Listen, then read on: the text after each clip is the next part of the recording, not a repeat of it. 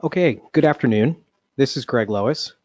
And if you're listening, you're here for our New Jersey webinar series, May program, which is Which Defense Applies?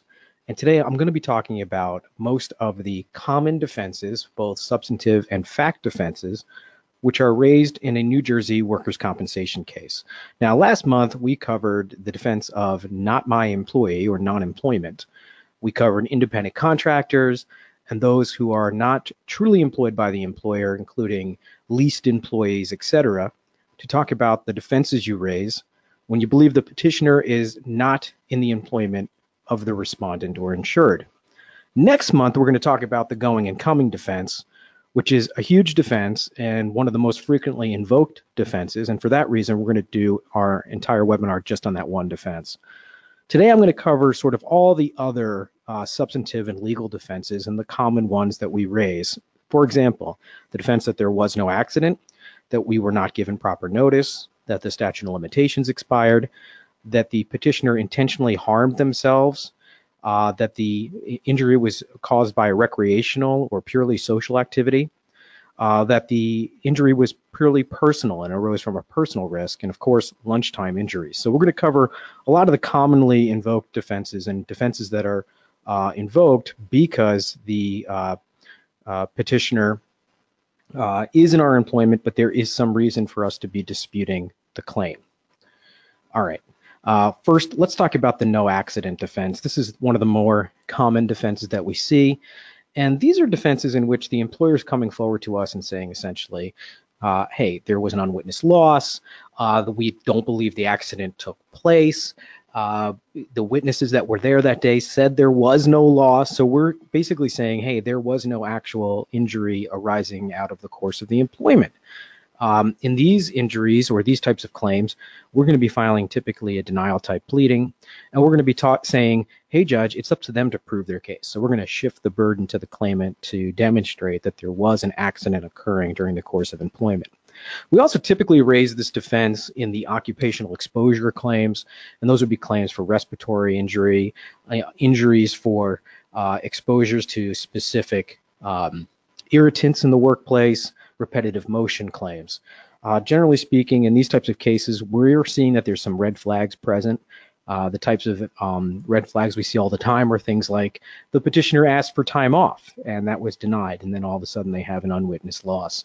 Or the petitioner has been employed for a short period of time and immediately reported an injury that no one observed.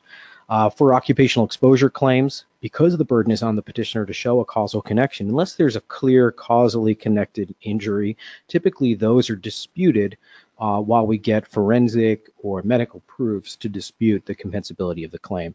And remember, not every condition is compensable. And for example, heart attack, cardiac ischemic event type injury claims, the burden is on the petitioner to show that there was something extraordinary in the workday that caused that loss, that they were doing something that exceeds the normal burdens that they had in their activities of daily living.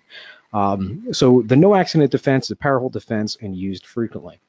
Let's talk about a typical or a common situation we see, and we're going to talk about the notice defense now. So here's the type of fact pattern that usually arises in that circumstance.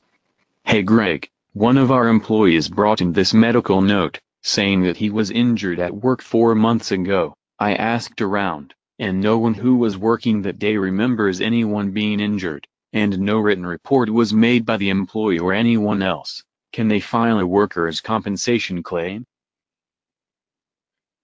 Okay, so here's an interesting set of facts. The employer has contacted me and said, hey, Greg, I got this employee. He brought in a medical note and saying that my employee was injured at work, and he says it happened 4 months ago. And now he's probably saying I need time off, or I need to pursue medical treatment. The employer looks around the workplace, says, hey, nobody was told about this. There was no written report made by the employee. And he's asking me, Greg, can they really file a workers' compensation claim against me? Well, the answer is yes, they can file a workers' compensation claim, but we'll be able to dispute it, arguing that the petitioner failed to provide us proper notice, which is required by the statute.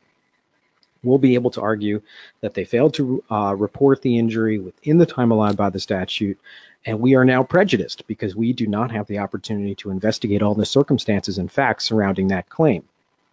So in this case, I do think we would raise the notice defense. We would file a denial type pleading, checking no in box 4, essentially saying we're putting the petitioner to their proofs in this respect, and then we would raise notice as an affirmative defense in the claim petition answer.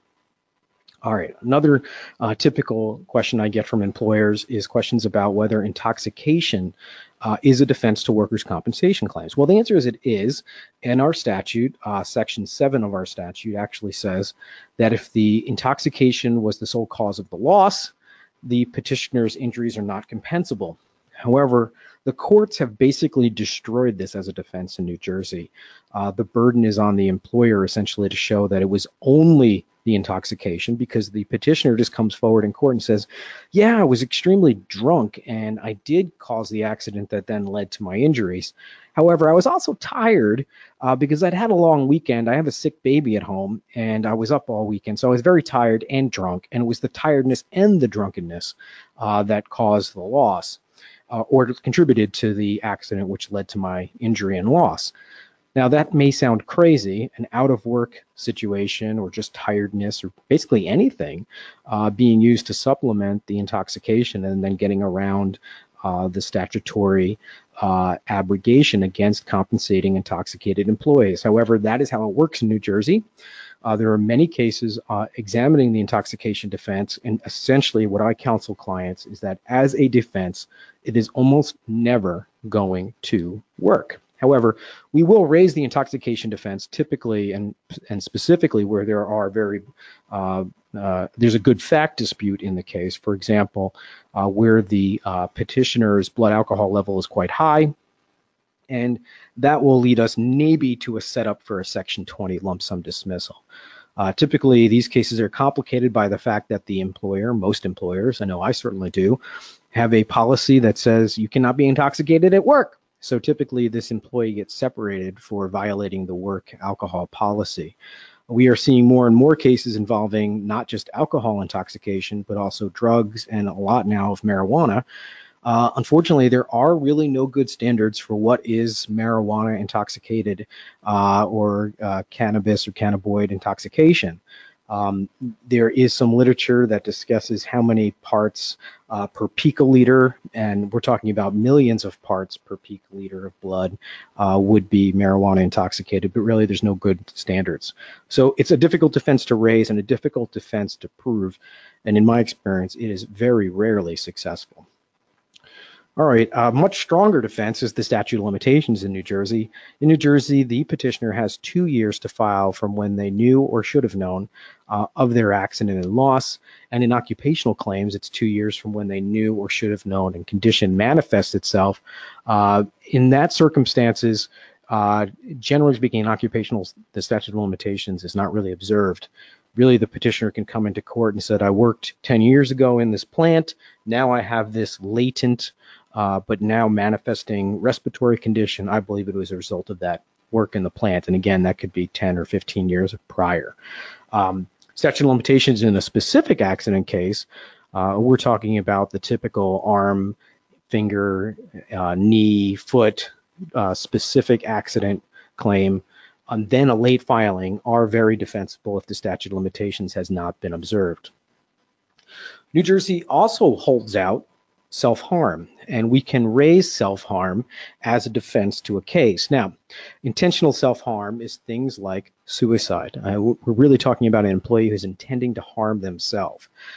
We have expanded that definition and tried to include things like disobedience. That would be things like removal of safety equipment or devices, things like not observing prohibitions in the workplace. So if we have an area of our plant that we tell our employees, this is in a dangerous area of the plant, don't go over there, and they do go over there, generally speaking, we're going to argue, hey, that they intentionally harmed themselves. They did something disobediently. They did something that got them into this situation, judge, but guess what? It's not going to work.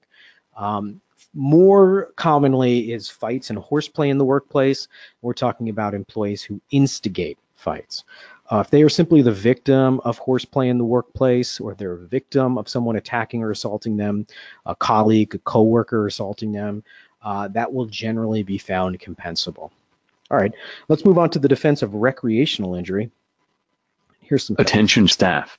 The company picnic is tomorrow and I expect all of you to be there and play on our soccer team. My goal is to win the company trophy. Boss, my daughter's recital is tomorrow. I can't make the picnic.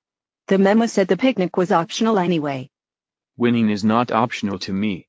I expect you to play or I will remember it at review time. Okay, remember, I expect us to win. All right, here's a pretty exaggerated set of facts, but in this set of facts, the boss is saying to everybody, "Hey guys, we've got this recreational event. It's not really voluntary. It's really mandatory." And he's even saying to them, "I expect you to play, or I will remember it at review time." And of course, the employee who didn't really want to be there, she'd much rather be at her daughter's recital, is struck by a ball and injured. All right. Generally speaking, recreational injuries are not compensable where they are the result of a purely voluntary and completely recreational or social activity. However, the employer can transform something that is purely recreational and social into something mandatory by saying things like, "I expect you to be there. You have to be there.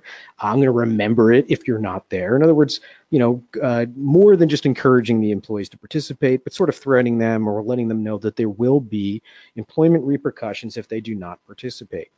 Even where the recreational event has nothing to do with the employment. Think of things like tug of war or go-kart races or something like that that's really has absolutely nothing to do with the employer's business. All of those injuries will be held compensable where the employer makes it mandatory. Now, it does not include things like employers sponsoring events. So if I have a bowling event for my employees and it's purely voluntary, and yes, I did pay to rent the lanes, and if we offered some pizza and some adult beverages as well, that doesn't transform it into a mandatory requirement of the employment.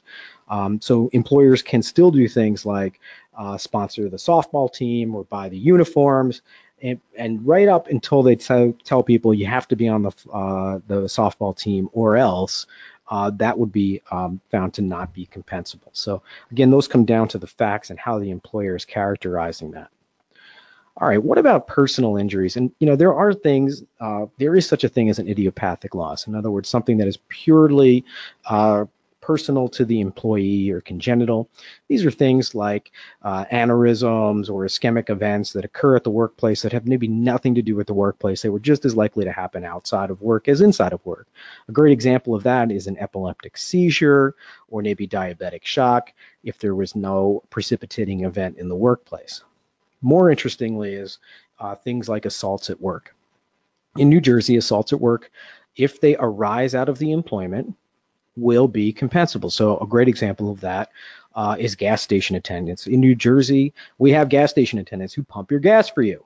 They are frequently robbed. They are assaulted just because they have cash on them, not because of anything personal. And for that reason, the assault on the gas station attendant, or more typically a retail worker who is robbed or assaulted during the course of their employment, those risks would be found to be compensable. Not compensable would be purely personal assaults. For example, your employee is a gang member and a rival gang attacks them and they just happen to attack them or gun them down while they're working. That would not be compensable because it arose out of a purely personal situation or condition. All right, let's look at a set of facts that examines this more closely. Hey, I know you are the one who has been sleeping with my wife.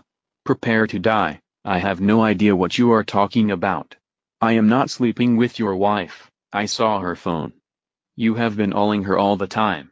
Admit you are having an affair. Jerry, don't shoot him. All those phone calls were about work. We are not sleeping together. You are being crazy. Bam. All right, so Jerry's crazy. He sees a number of phone calls or texts to his wife from a coworker or colleague. he jumps to the conclusion that they're having an affair, goes to the employment, and harms the alleged perpetrator of the affair with his wife. Now, the wife denies it and says, nope, all those phone calls and text messages, those have been concerning my employment. And we can imagine many circumstances where that would be necessary. For example, maybe they're organizing shifts or a manager discussing work outside of regular work hours. The husband, enraged, comes to the workplace and harms the colleague. So in this case, the colleague, and let's also presume that there was no personal relationship between the wife of the perpetrator and the colleague. In this case, we're really looking at what is the personal risk here versus the risk of the employment. In this case, there was no personal relationship between the two colleagues. It was purely work. The husband came to the office or to the workplace and harmed the colleague, made that a risk of the employment, and that would be compensable. Now, interestingly, if he harmed somebody else who had nothing to do, or if there was a relationship between the two colleagues, then that would transform it into something purely personal and non-compensable. So just sort of an interesting set of facts that would turn on exactly what the relationship was between the parties, which would need to be investigated.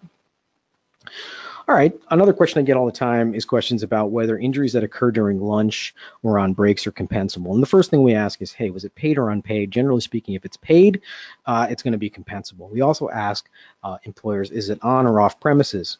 Where the injury occurs on premises, it's generally going to be compensable, and particularly if it's paid. If it's off premises and on a break or a lunch, generally speaking, we're going to deny the case and say that it is not compensable.